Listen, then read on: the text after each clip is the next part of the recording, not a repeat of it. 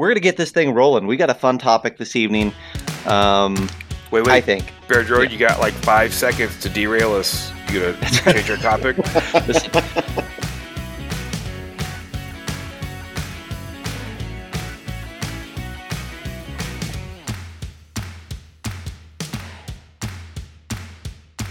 Hello and welcome to Geekscant, the home of RPG jargon and general tomfoolery. My name is Zach, and I'm joined, as I am always joined, by my co-hosts. Pardon me. You know what? You guys get some extra adjectives for that. The glorious Dwarven DM, John Christian. Hello, everyone. And Baruch Kazad tonight. How about that? Ooh. All right. I'll use a little And the actual intimidated Mayor of Fort Wayne, Troy Sant. Brute by Fabergé. What? Bear Glove by Old Spice. Bear Glove. I said what you said, didn't I? You know what you just said? It was perfect. Your inflection was amazing. Right. I was really hoping for. I had my fingers crossed that you were going to say like Kazada Menu or something like that. But that's fine. We can work on that for next time. I have had a secret hope ever since we played our Expanse game, Troy, that you would have a Belter greeting locked in the chamber. I never even thought of that. Oh, man. Yeah. Well, and now I've ruined it because I expressed out loud my secret hope. You know, when you say your wish out loud, it doesn't come true. But or if it does come true, it'll be like, but I told you to do that, so it doesn't mean as much now. But you know what? That's fine. Mm-hmm. I'll go for the cheapie.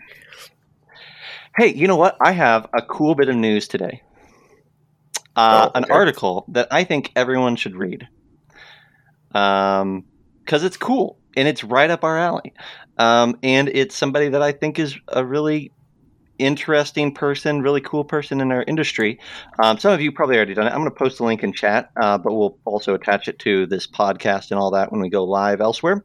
But Chris Birch, the owner of Modifius Entertainment, did an interview over at Screen Rant with a fellow named Coleman, and it is really good. It is called Chris Birch Interview, Modifius Entertainment, and How to Make Fun Tabletop Games. And it is a honest-to-goodness interview with a lot of back and forth, a lot of discussion, and kind of the interview were just letting Chris riff. I got to work with Chris a lot on the Skyrim Kickstarter, and he is super, super nice, super, super smart, and loves games. And I think all of that comes through in this article. He talks about how he grew up in it. He talks about his first Kickstarter, lots and lots of stuff, what types of Kickstarters he's working on now or helping with now. There's a lot there. That's cool. I would recommend reading it. I think you're really going to like it. I'll have to check that out. That's pretty cool. It's great. It's cool to see. Let me ask you this. When you read the interview, was there any difference between Chris in the interview versus the Chris that you worked with? No, I don't think so. That's great. That's what you hope for. And that's kind of what I telegraphed that in the hopes that you would say yes, but I mean. Yeah. And I think it's far enough now away from the project that I can say this and it doesn't feel like a pitch. But I was really impressed. Like Chris was out there like knocking on doors, you know, shaking babies and kissing hands. Like the whole GameFound campaign, right? He was. I mean, I don't know how many times. Not only was he actually like putting himself out there and saying, hey, no matter how big you are, whatever, if you want to talk to me, if you want to do an interview, if you want me to do a playthrough, all this stuff, I'm available. Like he really was, he made himself an asset for, you know, streamers and YouTubers to kind of pick up. And that was really cool because what it meant is that you saw the owner of the company being really, really, really excited about a game that his company was making, and he knew how to play it, and he was personable and all that, and that was like really cool. And then what was funny is he would do all these interviews, and he would help me and help the rest of the team on the back end with the campaign, and then he was helping with project management, and that was just on just this little project. But then he would be like, oh, it's Saturday, and I'm going to go do a live stream solo play of the Skyrim game. on Facebook Live because I enjoy the game and maybe it'll get a few more looks at it. And I like hanging out with the people, and like he did that on his own, not with anybody pushing him or anything. So he really won me over. And I think you'll get that same sort of like enthusiasm in this article. So, you know what though? Not to bring up, other topics, but that's what you look for. You want somebody that's passionate about what they're putting into it, right? It comes off as sincere and genuine. And so whenever they're excited about it, well, there's got to be a reason why they're excited about it. They're spending their own personal time on it. It motivates the other people that are creating it. And then it motivates the people that aren't really sure if they're on the fence or not. They see that same passion and then they get excited about it too. It's infectious. I love that. Mm-hmm. Yeah. One thing that I love that he said, this is the last thing and then I'll leave it alone.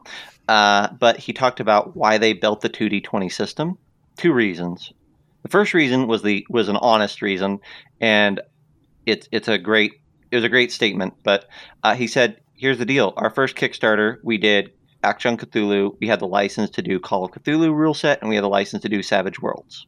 We made those, and people loved them, and we made good money on it. But the numbers say that for every expansion book like Action Cthulhu out there that is sold, 5 of the core rule books are sold. It's a 5 to 1 on expansion material." He said, we were just praying that more people went out and bought Call of Cthulhu core books because that's the only audience that was going to buy ours. Right.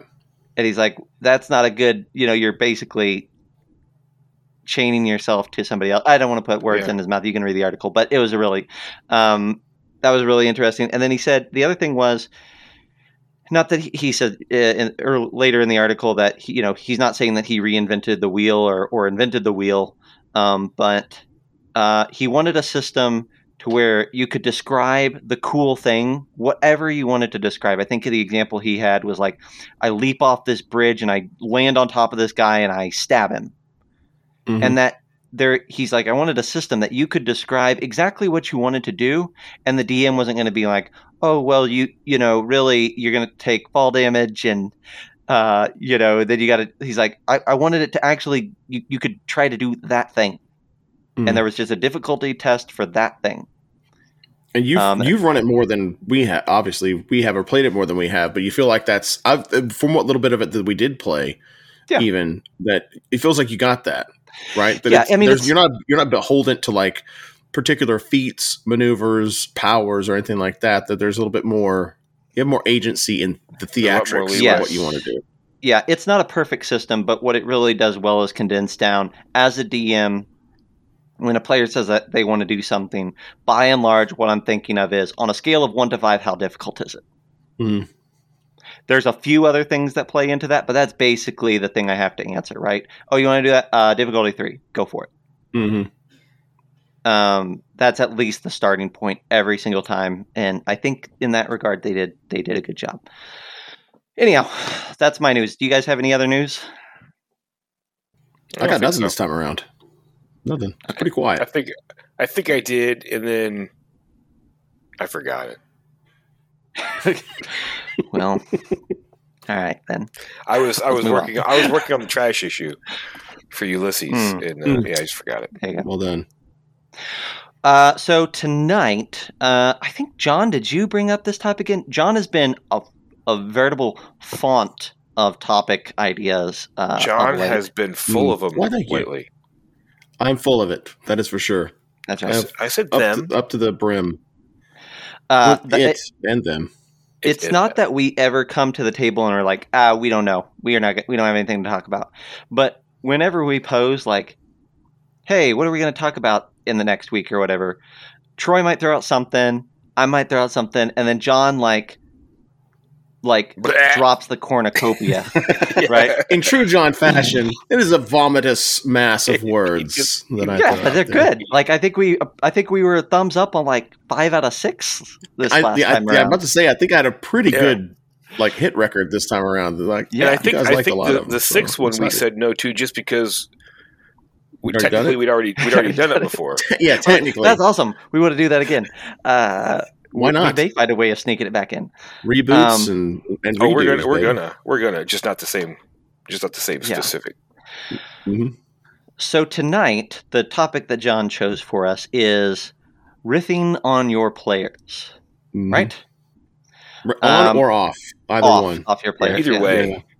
Either way is fine. However way you can get it done. That's right. Which I thought was a really cool topic. This really is a discussion for GMs, but maybe if you're a player and listening to this, you'll get some insight into how you can encourage or inspire your GM to do the same. And you beat me to it, right? Okay. From the player angle. Yes. Like this, let this be an encouragement to your GM, DM, or otherwise. That not only can you do this, it's not system specific.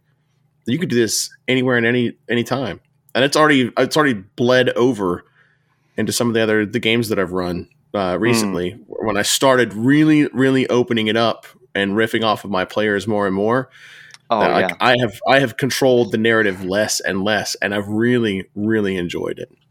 It's been great. I love that. I love it. I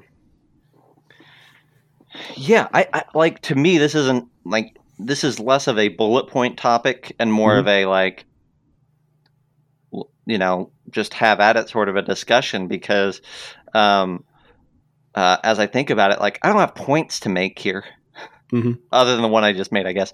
But like, what I really want to just talk about is like that there's opportunities here, right? And looking for them. And it's really, in my mind, a different mindset that you can approach the table with. What I can probably do is I may be able to help get the ball rolling with where I came from with it, right? And why this topic in particular was timely to me. Perfect. And I've talked a lot about Tales from the Loop lately, and I think one of the things that it's not just Tales from the Loop or Free League or Year Zero Inch or anything like that I loved about it. What I've really loved about those sessions is how much riffing happened.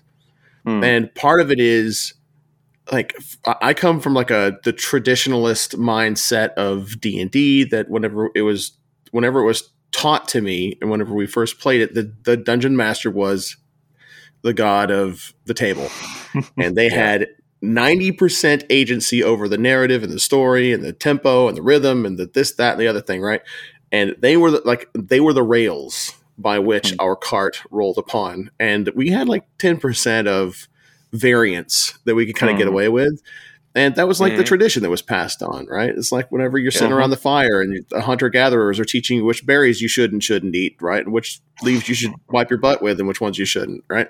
So, yes, Troy. I never got that lesson. I got that lesson. Those Boy Scouts, though. Okay. Yep. Leaves of 3, leave them be. That was the rule. Yep.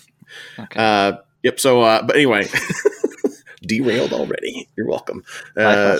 Yep, life lessons. No, but the thing that I loved the most about those sessions, though, is it is beautifully crafted in the Tales from the Loop book how they encourage. I mean, it's in the material. It's like, you don't own all of it, and you're going to have more fun the less that you try to own and try to cling to. They write it out for the GM and for the player both. This, like, the explanation of what role playing in a session looks like from the perspective of someone who's never done it before, which is not unheard of, right? With a lot of the other core rule books, they try to look at it from that perspective, but they don't look at it from the traditional view of what the lore master, game master, dungeon master should do.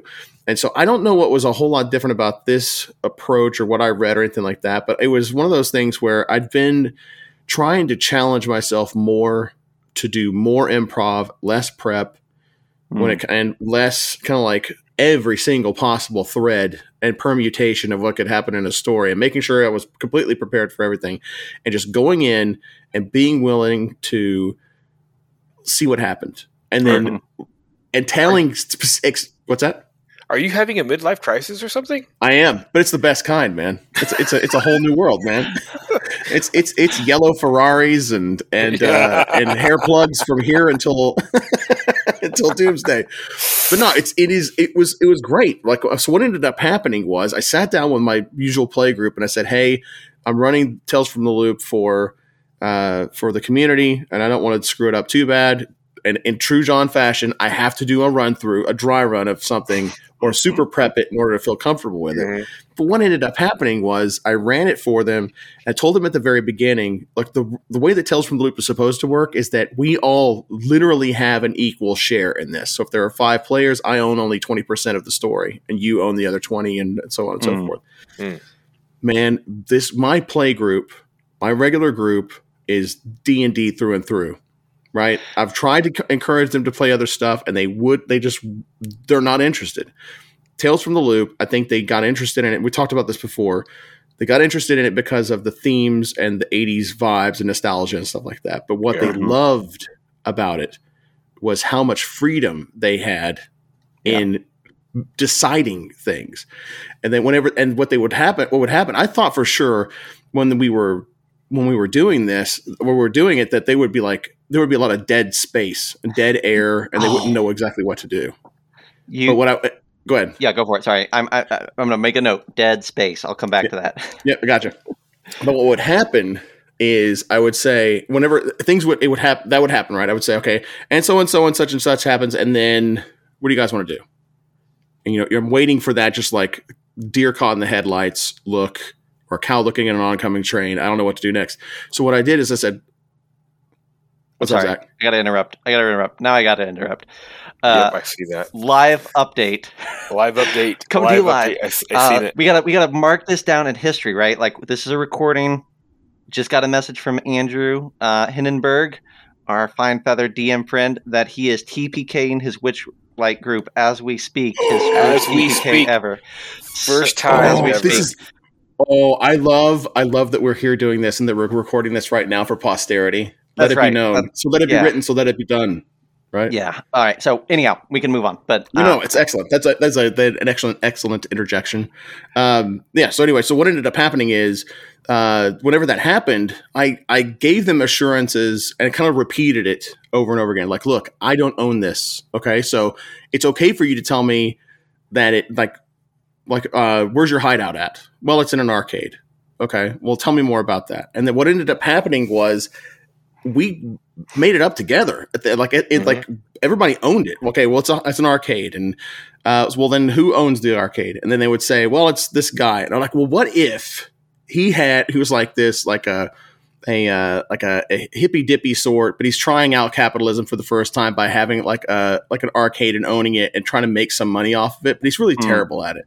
And then we're like, oh man, I love that. And what if we did this? And so what it turned into was like this collaborative project of like building everything out. And I swear to God, we got through like 10% of the adventure because like there was like an unexpected session 0.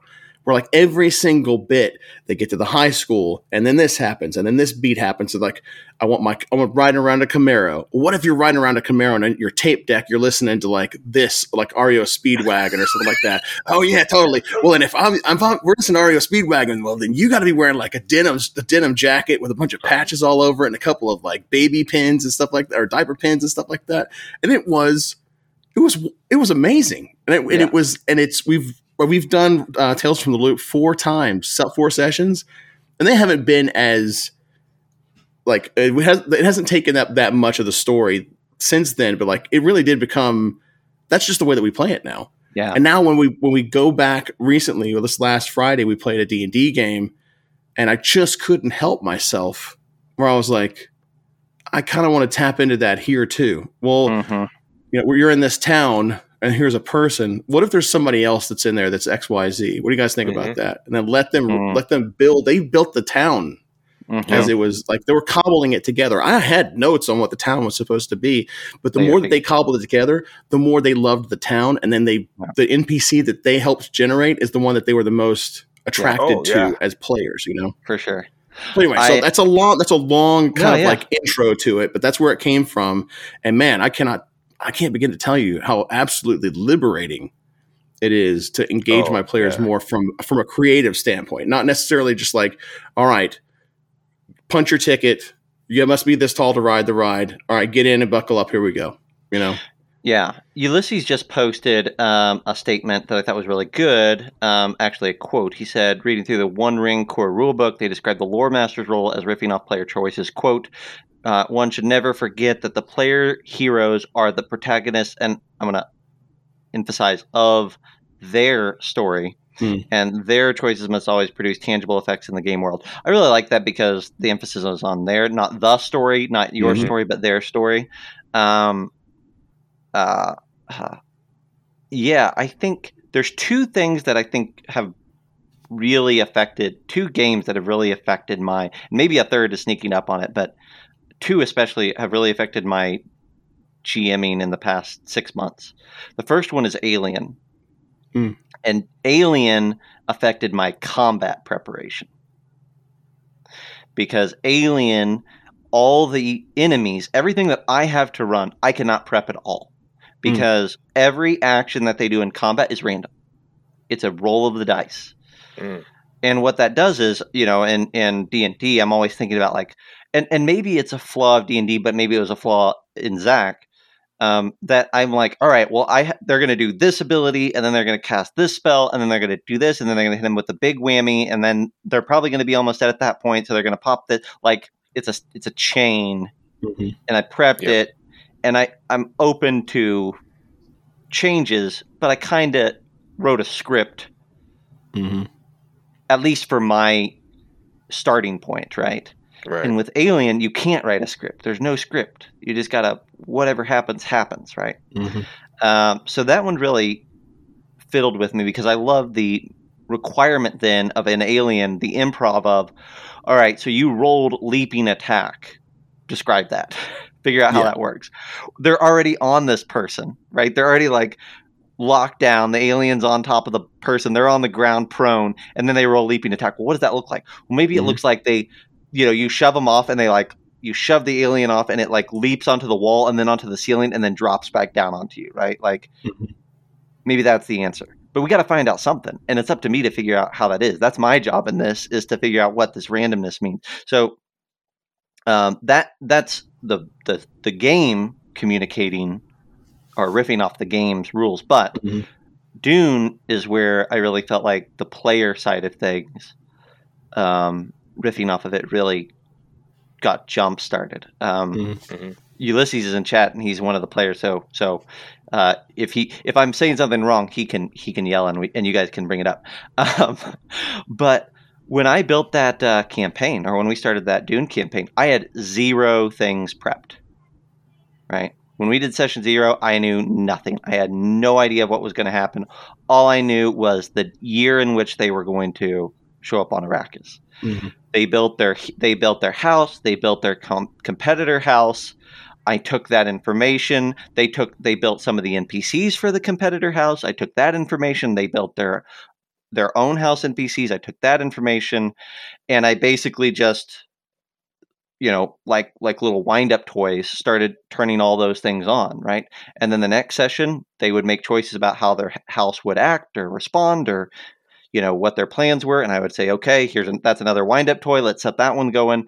And I really felt like my only job was to watch all the wind-up toys, and when they started colliding, finally, my job is to raise attention when they came into contact. But it was, I'm going to say, 10 sessions in before I really had an idea for how this story might go from here. Right. Everything else was like, I'm showing up just like a player. I'm going to learn right alongside with you guys how this is going to work. You're telling me your plans, and all I'm doing is facilitating the rolls that see if your plans succeed. Right. That was really interesting. I think that's one of the things that's fascinating about what you mentioned too, is about introducing more randomness. I know that's probably a separate topic all in and of itself, but I'll stick on that. I've had that's incorporated in Tales from the Loop also, where it's like this random thing happens. Now you have to explain how it happened. I told the group whenever they were trying to sneak back home and into their beds or whatever, I told 2 of them that told them at this point, it's like, you can have trouble if you want to have trouble. I'm not going to randomly roll or anything like that, but I'm going to let you decide, since everything went so well with this other thing and you really didn't have any problems, do you want some trouble? And what kind of trouble is it going to be? Well, we were trying to sneak back into our houses and then something happens, but they didn't know exactly, they couldn't agree on what they wanted the thing to be that happened. So I said, I'll tell you what, let's roll randomly that if it's this thing, then this happens. And then if it's this number, then it's something else. And then we'll just go with whatever it is, right? Mm-hmm. Introducing that forced all of us to use that muscle even further. And like introducing that randomness, it forced us to figure out how to make the pieces fit. And it was great. So I wanted to make sure that kudos on not being too terrified of randomness in your games too. Well, and you had said something earlier, which is what I jumped on, which is now my approach to the Dune game, especially. And there's, I'll have other examples from time to time, I'm sure, but like Dead Space. You said Dead Space, and I really try to keep in my mind my job in Dune, especially, is to fill the dead space. Otherwise, I don't have a job. Right? My job is to record, take notes, and say, maybe they forgot about this little toy that they had running over here, but I have a note about that. So what they just did collides with this toy. Cool. We'll just put that over to the side. But I'm not there to do anything other than record until there is a space where nobody is really sure what they want to do next, or the party, like you said, can't agree or can't quite. Then it's my job to say, all right, let's get ourselves out of this rut. Or let's get ourselves some more momentum here. Let me create something for you to engage with again. Yeah. Or sometimes the players they incite something. You know what I mean? Like it's like you can tell. Like with my group, I could tell that there were one or two of them that were not necessarily trolling the story, but they were like, I want something to happen here. I could tell that was coming up, and I would stick to that. It's like, all right, so and so, you're in the back of the van, and like, is there anything that you wanted to kind of like look at or try while you're in here? Because I can kind of tell that the wheels are turning right now. What are you thinking? Oh, well, I want to do this. It's funny that you mentioned that. Or sometimes they'll do something like, what was it? They'll tell me things like, is there anything in here that shouldn't be in here? Or is there anything in here, like some kind of contraband or something that I as a kid should not have my hands on? I'm like, this kid should not have a firearm. There's a firearm in the van now, right? Where it's like, and what they did, but that thing, that like adding the firearm into it heightened the tension of the moment because now the stakes are higher. Do they open the glove box and it does like a revolver falls out? Is that the situation? It was, they were crawling around inside of the van, and then he looked, and it was wedged between the driver's seat and like the center console. And so I'm like, when you come out from the back of the van and you look around, you see it right there. You see a revolver that's down there. What do you want to do? And he goes, oh, I want to take it. And I'm thinking, there's no rules for guns at all in Tales from the Loop. So whatever. I mean, it is like, because you're a kid, you're not supposed to be able to have your hands on that kind of stuff anyway. But like that, all that did is it created this splinter of hilarity and fun from just that, like, I know you want to cause trouble right now. You want something like this to be injected into the game. I recognize that. Let's explore that together, right? And I think that's what it is. It's exploration of a different kind between myself and them.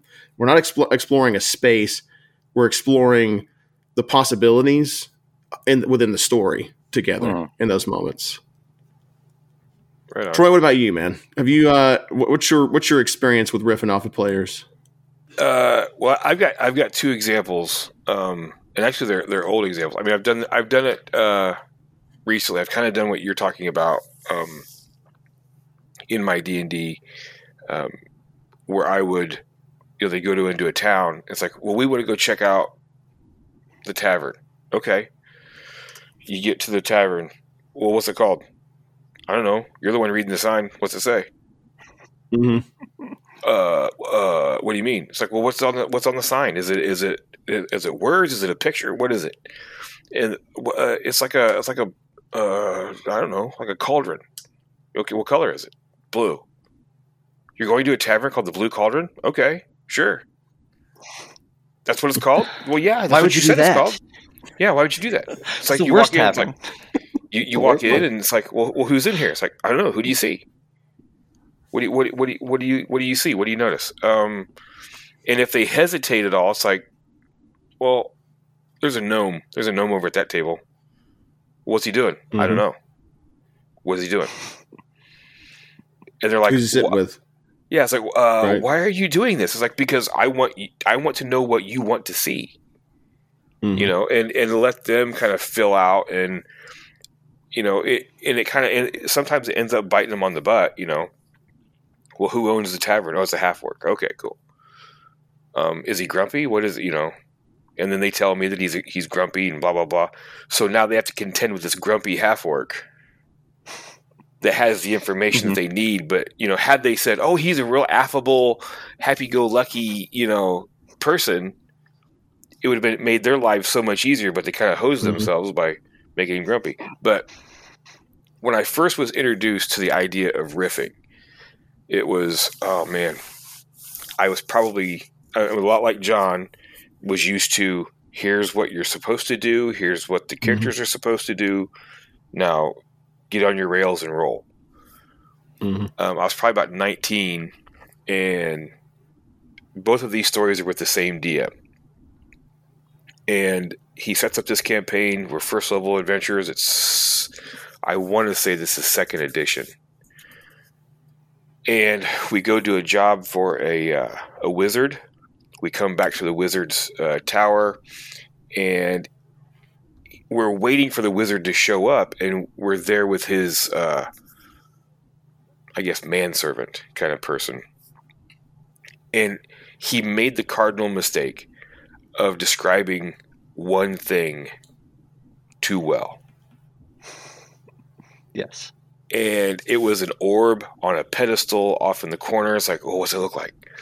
And, you know, he kept describing it, and he ended up basically saying it's a dragon orb. And we were like, well, what the hell's a dragon orb? And he know what the story's about. Yeah, he was like, I don't know. I don't know. And we convinced ourselves that this wizard was going to, you know, what the job we just did was a tryout, and we were going to be sent out to find the other dragon orbs because one of us rolled some kind of a check of some kind, or maybe had read something somewhere, I don't know, but knew there was like 9 dragon orbs or something out there. And so we were sure, and we knew that they were evil, and if this guy got all 9 of them, that, you know, it would be bad. And so when he came back, we jumped him and killed him. Of course you did. And we took the dragon orb, and we took off. And unfortunately, the campaign ended like 2 sessions later because a bunch of people had, you know, had moved away or went back to school or something like that. So it was like, so man, what was the deal with those dragon orbs? He's like, I have no idea. Right. He's like, no clue. He's like, literally, the wizard was a good guy. He was there to be your patron, to send you out on stuff, but you guys convinced yourself that these dragon orbs were the thing, and so I just went with it. And so we were going to go travel all around and find these dragon orbs. So that was like, man, I never thought about doing that. The second, go ahead. I was going to ask, do you feel like when you've done that, like you were talking, you gave the tavern example. Do you feel like there's a different, like your players are not equally invested in that level of freedom? Yes. Do you like think that maybe like some of them are like super into it, some of them are not, and you kind of like, do you have to start doing a balancing act with them, or how do you usually handle that? I do. I feel like if you get the 1 or 2 players that you know will always provide you with something, you get them to say it first. You know, you know, there's a cauldron on the sign. Okay, you point to somebody else that doesn't talk very often. What color is the cauldron? Blue. Okay, so it's the blue cauldron. Or, you know, Bill, who's behind the bar? What race is the person behind the bar? Male or female? Or can you tell? You know, and you kind of do you feel like because for me in my experience, Zach, and I want to get your input too, and I want to go back to the second one, by the way, Troy. I haven't forgotten about that. I'm not completely derailing, but do you notice that at first there's like a certain level of timidity where they're like, I don't know how I feel about this, and then the more that they do it, it kind of snowballs, and then they're really, really into it? Or do you, like, for me at least with my group, and like the couple of groups that I've done this with, it's been like that, where there's like a certain level of momentum that you have to get with them. Like, it's okay. Like, no, really, this is not a trick. We're going to do this. And if you're interested, if this is cool with you, then I think this is a really cool style of play that we could enjoy. And so it kind of took like a certain level of trust in not being like their ideas were not stupid or silly or whatever. And what I was worried about is them like turning into just a joke, like and not being like, not that it has to be serious, but I also don't want it to be. You don't want it to be a running poop and fart joke. Well, exactly.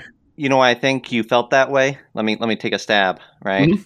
I think that players default to joking most of the time as a way, because comedy is the default when you're trying to make something happen, and you don't feel a lot of control otherwise, right?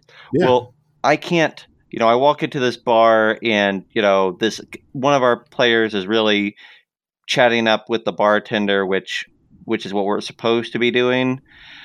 There's nothing else in this place for me to do, so I'm going to A, pick a fight. Yep. Right. Or B, I'm going to make jokes while I'm here, right? Because I can't do anything else, right? I have no agency on this scene, and there's nothing else for me to. There's nothing. I can't conjure it.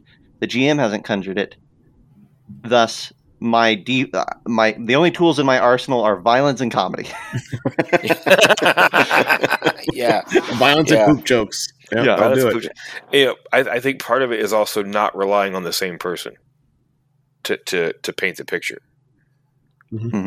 Because if you don't want to push the button.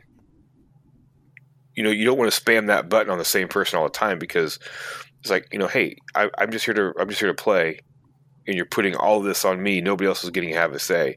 So if you kind of like, you let a couple people volunteer information, and then you start, like I said, you start calling on the people, or even giving guidance to them. You say, here's, like you said, there's a gnome sitting there. What's the gnome look like? And you kind of just guide them down the path.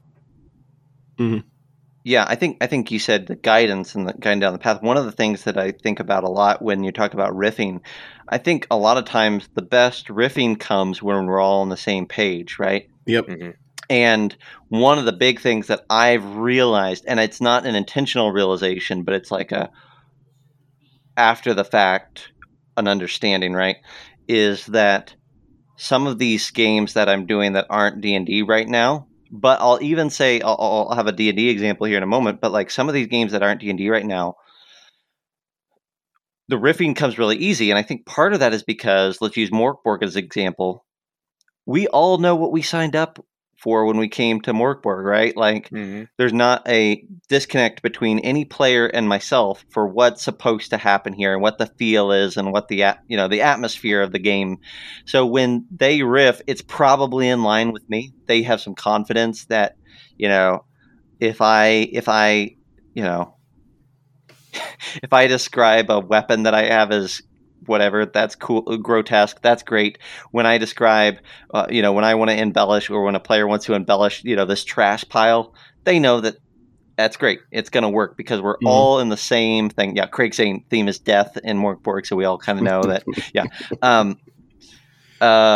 I think that a lot of the difficulty of riffing, and even like you said, like you're talking about, Troy, when players hesitate to riff or don't really know. Sometimes I think, maybe not in your example, that seems a little bit different, but sometimes it's because they don't know what's the genre that we're doing here, right?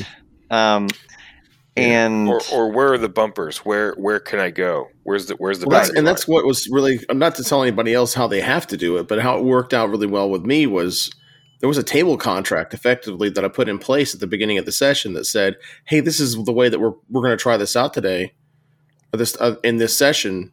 It wasn't one of those things where I sprung it on them. They knew it was coming. So then whenever I did call on them or I started probing for their input, there was more of a natural inclination to engage with it and be involved with it instead of them feeling like they were being put on the spot. Yeah. And that's something that you would normally have as part of like a session 0 type thing, right? Like this is the way that we're going to play the game at the table or whatever, right?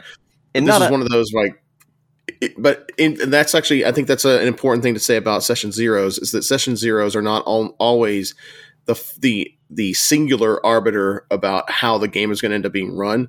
You may end up getting 10 sessions in and then saying, hey, this is about to take a really dark turn. And we're going to do this. We're going to zig whenever you thought we were going to zag. Is everybody cool with that before we kind of move on? Excellent. Here we go. This is going to go Morkborg, instead of being Forgotten Realms or something like that,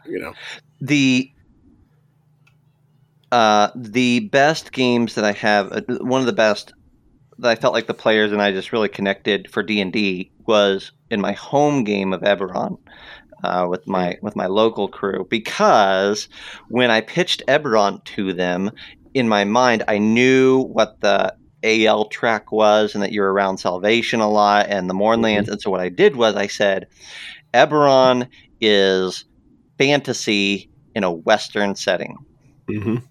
Right? That was my pitch for it, right? And they built characters based off that. I reinforced that in the first few episodes, our first few sessions. They're in Salvation. You have tumbleweed blowing through town, like whatever, right? Like whatever Western tropes I wanted to, I just kind of like tucked into the corners. And all of a sudden, everybody knew the themes, right? They knew how these stories go. They know what sorts of characters they should be. They know what sorts of they understand that there's going to be white hats and black hats or whatever, right? Like, it was so smooth, in my opinion, and they just kind of like collapsed down into the narrative, and we all kind of just got to soak in that because we'd kind of established, we'd inadvertently maybe communicated a framework that we all agreed on and knew where to go with. So, yeah, I like that. Really fascinating. It's not something that I really I had no idea when I did that. That's what I was doing, but it definitely super helped. So I definitely have had D&D campaigns where I've left session 0 or session 1 and been like, that party, I don't know, like they're all excited to play, but I have no idea what story we're going to be telling, right? Like, yeah. All right, Troy, give us that second story. Okay, the second story goes back to something that I don't remember which one of you said it, but because the topic is basically game masters riffing off their players, right? That's what my first story was. It was the game master just like letting us feed him what the campaign was going to be. And then the second part is players riffing off the DM. And I think, if the DM is open to it, it can be a lot of fun. Like I said, same game master, different campaign, still, I believe, D&D. He didn't really know where he was going to go. And again, we didn't know that. But we got pulled into like this pocket hell kind of thing where a demon had created it and it pulled us in, and he was like, here's this demon comes out and looks at me, and he points his finger and he says my character's name, and I'm like, does he know me? He's like, well, he seems to know you. He knows your name. And I'm like, does he look familiar? Do I know this particular demon? He goes, you do. You've known this demon very well in your past. And I'm like, and we were looking for some kind of a crown, and this demon had the crown on his head, and I'm like, all right, here we go, and I stood up, and I was like, oh, Zarathos, so you're the one that's behind all this, and it was like everybody at the table was like, you know who this is? And I'm like, yes. Oh yeah. And bonus points for anybody that knows where that name came from, by the way. And I just started coming up, I just started saying anything that I could think of, like, when I left you last, blah, blah, blah. And he was riffing off of what I was saying, and I was riffing off what he was saying. And it just kept going back and forth and back and forth. And everything kind of went out the window. All the rest of the players were like, just, what the heck is going on? And I don't know if I told you this story before or not, but we had one of our players was going to college, going to seminary. While I'm talking to this demon, and this demon is talking to me, it freaked the guy out so bad. He got up from the table, walked in the corner, and started reciting rosary.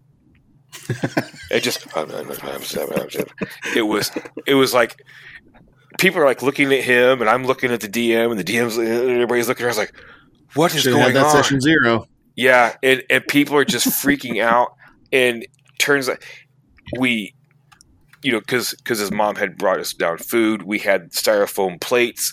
He quickly like ripped the middle out of the styrofoam plate, and that was the crown. And he's holding the crown, like, is this what you want? And it's like, yes. And I grabbed the crown, and we're like standing there, no dice rolls, no nothing. We're just completely riffing off of each other. And then he like pulls back, and the plate, the paper plate breaks apart, and that kind of fed the campaign, that whole scenario. And we got done. It was we played for like 8 hours that weekend. Got done, and we're sitting there, just he and I talking afterwards, like, man, how'd you come up with all that? Where'd you what adventure are you running? He's like, I'm not.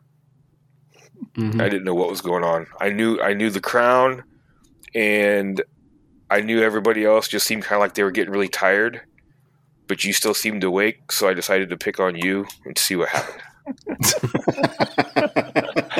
That's what it is. If you want to be involved, don't fall asleep. Yeah, don't fall asleep. And so I just happened to pull that Zarathos name out of my butt, and since I'm really disappointed that nobody commented. That is the demon that gives Ghost Rider his powers. It is. Oh, yeah, and Johnny Blaze, and nobody else knew that at the table, so they're just like, "Did you guys have this figured out beforehand?" Yeah, no, we knew. I knew what was going on. Why didn't you guys know what was going on? But yeah, it was absolutely a blast, and I haven't yet captured that again to where somebody will start the riff, or if I start the riff, and we can just go with it. Because I think that's kind of the thing, though, right? I mean, part of the thing is you kind of have to know your audience, and that's one of those things that it's tough, because one of the things I wanted to make sure that we touched on were some of the trials and travails that come from that mentality. And I think that one of those can be, you have to really trust the people that you're partnering with people. So you have to trust them. The DM has to trust the players. The players have to trust the DM. Like I said, that it's not a trap.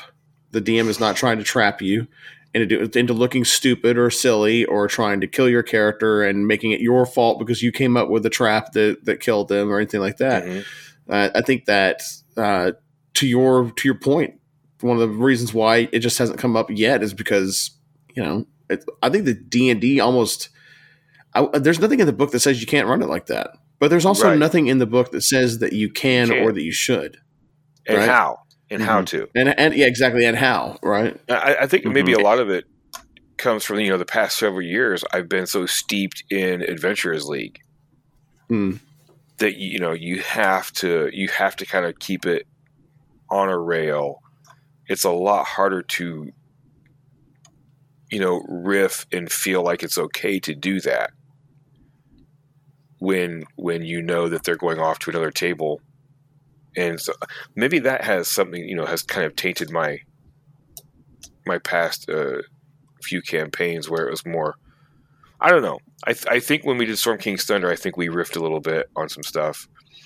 But yeah, I think trying to do the whole letting players build an NPC or a tavern or something in the world or what they see was kind of like my way of like, I'm trying to spoon feed that to them so that we can build that trust. I have seen, several times now in adventures that they kind of build on that thought process. I believe it was James Intercasso wrote an adventure for Tomb of Annihilation called Cellar of Death. I believe it's on DM's Guild. Awesome adventure. But the NPC that everybody knows, you build together before you actually start running the game, running the adventure. And they have a list of questions in there, and it's like, so you ask one person, is the NPC male or female? Okay. What race is the NPC? Okay. And you just keep going around. What class? What this? What that? And if anybody has an objection, they are allowed to say, wait. No, I want it to be a female, not a male. Why? Because of this. And then everybody gets to vote. Okay, fine. It's a female. Cool. And you build this, and as you're building it, the players are they're starting to buy in. Like John said earlier, as you're doing that, as you're building the arcade and you're building the owner of the arcade and on all this stuff, it's ownership. You're grounded in the world now, and you have a stake, not just your character. Now you have this thing that you've created with these other 4 or 5 people, and it makes it live and breathe and stuff. So I think it's super rewarding to riff. Riff as often as possible. Let me ask you this: between the two of you, what are your opinions on? Is this an advanced form of play, or is this something that is as easily or simply played for even the neophyte to RPGs? Does it would you say that like the traditional dungeon master being the one that's kind of like, I'm in control of the story and I've got the rails, let's do this? See, let me ask you this. Let me I think that we really haven't experienced what you just stated. Maybe I'm wrong. All right. So I could be wrong here, but I think we started out right as the dungeon master isn't in charge of the story. The dungeon master is in charge of the dungeon, right? And the monsters therein. That was the real thing. Is like, this is a tactics game, and I'm playing the enemy, right? Yes, originally, yeah. And I don't know what year and what era that fully transitioned. I'm sure it was a process, but then it became a story, right? And I don't think that we lived that long in story before now we're transitioning from the DM tells a story, and at least in some circles being like, oh, it's collaborative storytelling. I think we're in it now. I think it's happening. I think the transition is actually. Yes, I think we're starting to see the shift.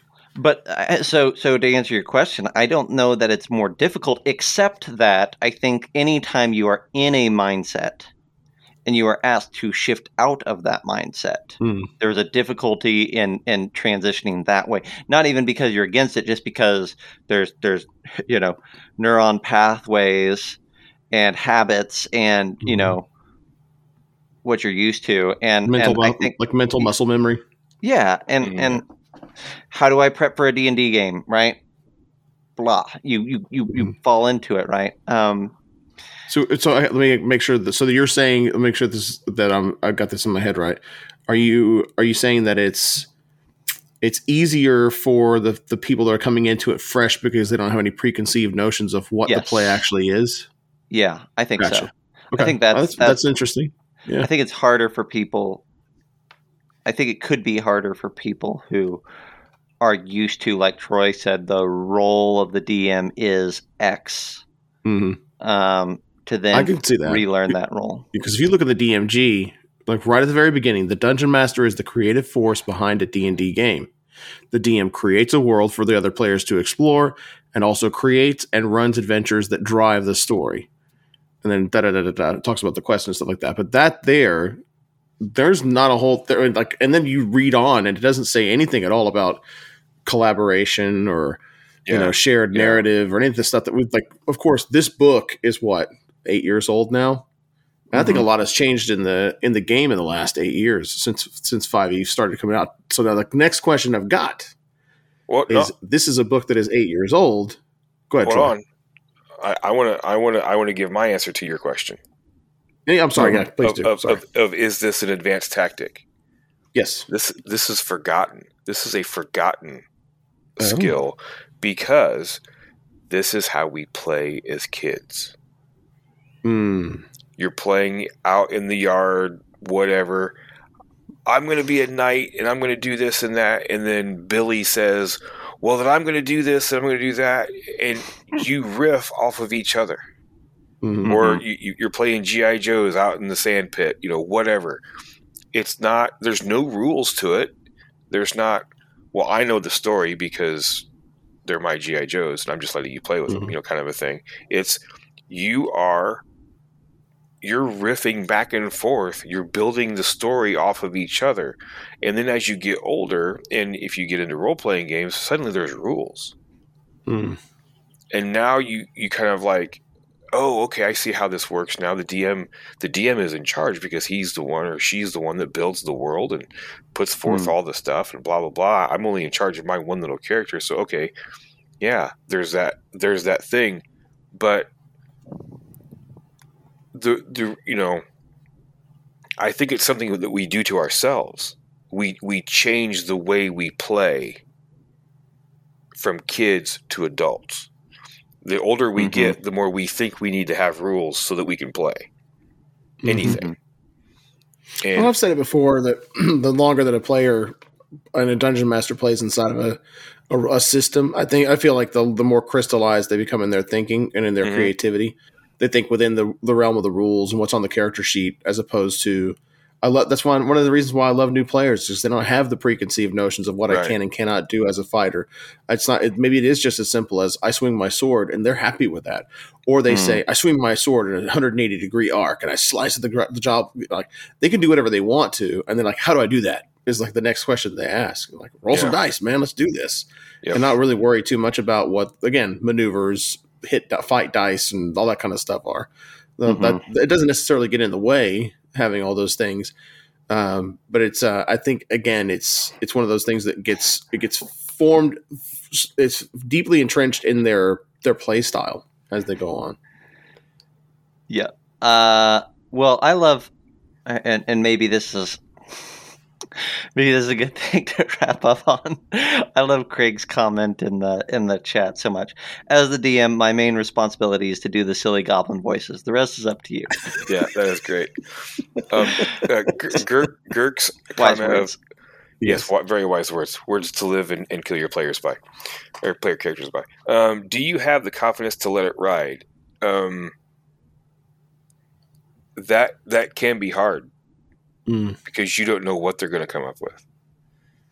Yeah. You don't know where it's going to take you. But it's scary. It could be scary, but holy crap, it could be so much fun too. And to be fair, it does depend upon what you're playing, right? Yeah. Let's be clear. Like, different games offer a different range of riffing that's available to you. Yeah, agreed. Within the would you say within the confines of the rules, or just it based on how it's delivered again? Well, and also the narrative, right? Like, as an example, if I say if we all vote that we're going to play Storm King's Thunder, then we should play Storm King's Thunder, right? In the sense that obviously we can deviate, we can do loops around and whatnot, but it's my response.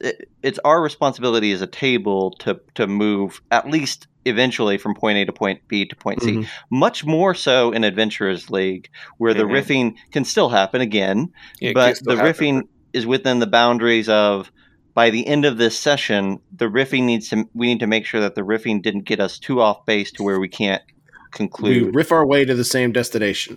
That's right. That's right. So there's definitely, I don't know that it's a system thing so much as how specific are we doing this narrative, right? It's the framework. Are we telling a story that we all agree to and it happens in a single session like AL? We all have to agree that there's only so much riffing that any of us can manage. But that's a story thing, not a D&D thing, because I can also start a D&D campaign with just being like Troy said, what do you do? You're at a tavern. What's the name of the tavern? No, I agree. I like that. And I think those are wise words to pass along to everybody else. I think that saying that it's within the confines of what it is you're trying to accomplish at the table. Are we trying to have one big improv session where we're all just creating stuff as we go along? Or is there a specific tale that we want told? Curse of Strahd, etc. I think that most players are going to vote for that second one. And most people in general, right? Like the riffing is important and enjoyable, but people want to tell stories and they want to be a part of a story. They don't want to bebop around for 30 sessions and not really go anywhere and just kind of goof off every time. Most people don't want that. They want, we're having fun, but hey, we got somewhere. Hooray. Right. That was what my wrap up was going to be on that, in that as much as my players have enjoyed the last 4 sessions of Tales from the Loop, they're only like 3/4 of the way through the story, which really should have been wrapped up in 2 sessions. Yeah. And at the end of every session, they're like, oh my God, we didn't get anything done. But they had a blast. But at the same time, they want to have a blast and they want to do those things, but they also want progression in a story that they know is like already there somewhere. But they know that it's like, this is an hour and a half to 2 hour long movie that we're supposed to be making. And we just snidered the crap out of this thing and made it into a 4-hour. It's a Netflix series now. It's a Netflix series. Yeah, exactly. So I can see that, right? Not that it necessarily gets out of control, but it is one of those things that you have to kind of wrestle with what you're trying to accomplish at the same time. Yeah. I like that. Well, cool. That was a good episode. I enjoyed that. Let's call it good there for now. Shall we give a little preview of what's coming up next? We could do that, right? Here certainly. At the end. All right. So, oh boy. I think we're going to talk about Paladins next. So we'll see if that goes. We haven't done one of those in a while where we talk about a class or a subclass for an extended period of time. So we'll give that a go. And then we got a fun one, and maybe we'll, depending on, sometimes on Sundays we do the crazy one. So maybe Paladins will be next week's Tuesday episode. But we'll see. I'm looking forward to that one. Dissecting the Paladin. That's right. And let's see what juicy insides they have, shall we? Yes. Is there anything you want to say, John, since Troy can't say anything in his defense? Is there anything you want to say to Troy or against Troy or, I think Troy's beard is really overrated. That's what I think. Well, that makes 2 of us. He may not be able to hear me either because his face is not. He's not giving me the face that I want whenever I say something like that. So he'll have to. I'm sure he'll hear this in post whenever he's editing it. Maybe never mind. There it is. He's watching it on the live stream right now. I love you, Troy. Your beard is glorious. You know I love your beard. But we can hear him in Discord. We can hear him in Discord. We're getting noodly. Hey, thank you, Troy. Thank you, John. Thank you to Craig and Girk and Ulysses and everybody else that was hanging out in chat. Bear Droid, y'all are awesome. Really appreciate it. We got a lot of people lurking in the background as well. All right. Well, thanks a lot, folks. And we're probably going to call it here. So we'll see you next time. All right. For Troy and for John, have great games and stay safe, everybody. And Troy can't say anything. Good night. Hey, everyone. Thanks for listening. If you like this episode and you want to continue the conversation with us, go ahead and head on over to our Discord. There's a link in the show notes, and you can always shoot us a message on Facebook to get a link there as well. While you're at it, if you wouldn't mind, give us a like on Facebook, give us a subscription over here on your podcast feed, give us a review and some stars while you're at it. That would be awesome. That's the way we get in front of more people. And if you want to watch a live show, we're live almost every Sunday and Tuesday on Twitch and YouTube, and you can find links to all of that right there in the Discord. We'll see you next time.